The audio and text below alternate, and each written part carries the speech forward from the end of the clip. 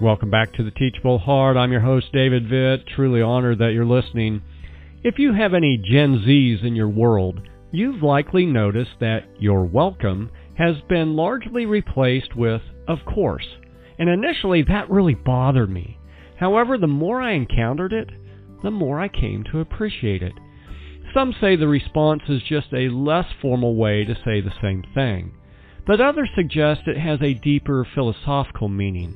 They claim that "you're welcome" conveys the idea that the person serving the other has condescended to do them a favor, whereas "of course" states that helping one another is a societal obligation. It's to be expected, the least that could be done, etc. Now, I'll leave it to the linguistic experts to determine precisely when the change occurred and why.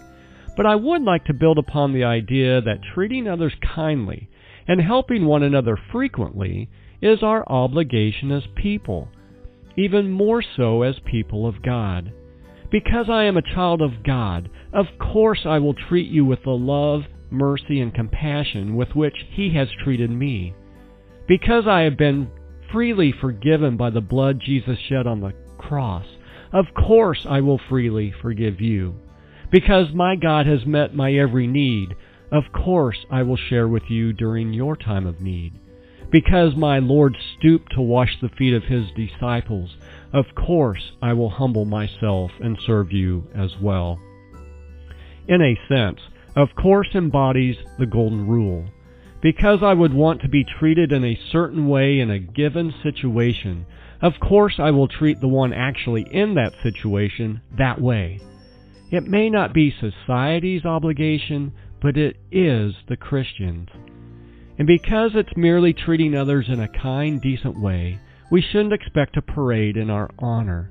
Let's allow the future praise of Jesus to be enough. Who knows? When we hear Him say, "Welcome home, good and faithful servant," perhaps we will say, "Of course, it was the least I could do for you." Luke 6:31 says this, "Do to others as you would have them do to you." And of course, keep the heart teachable.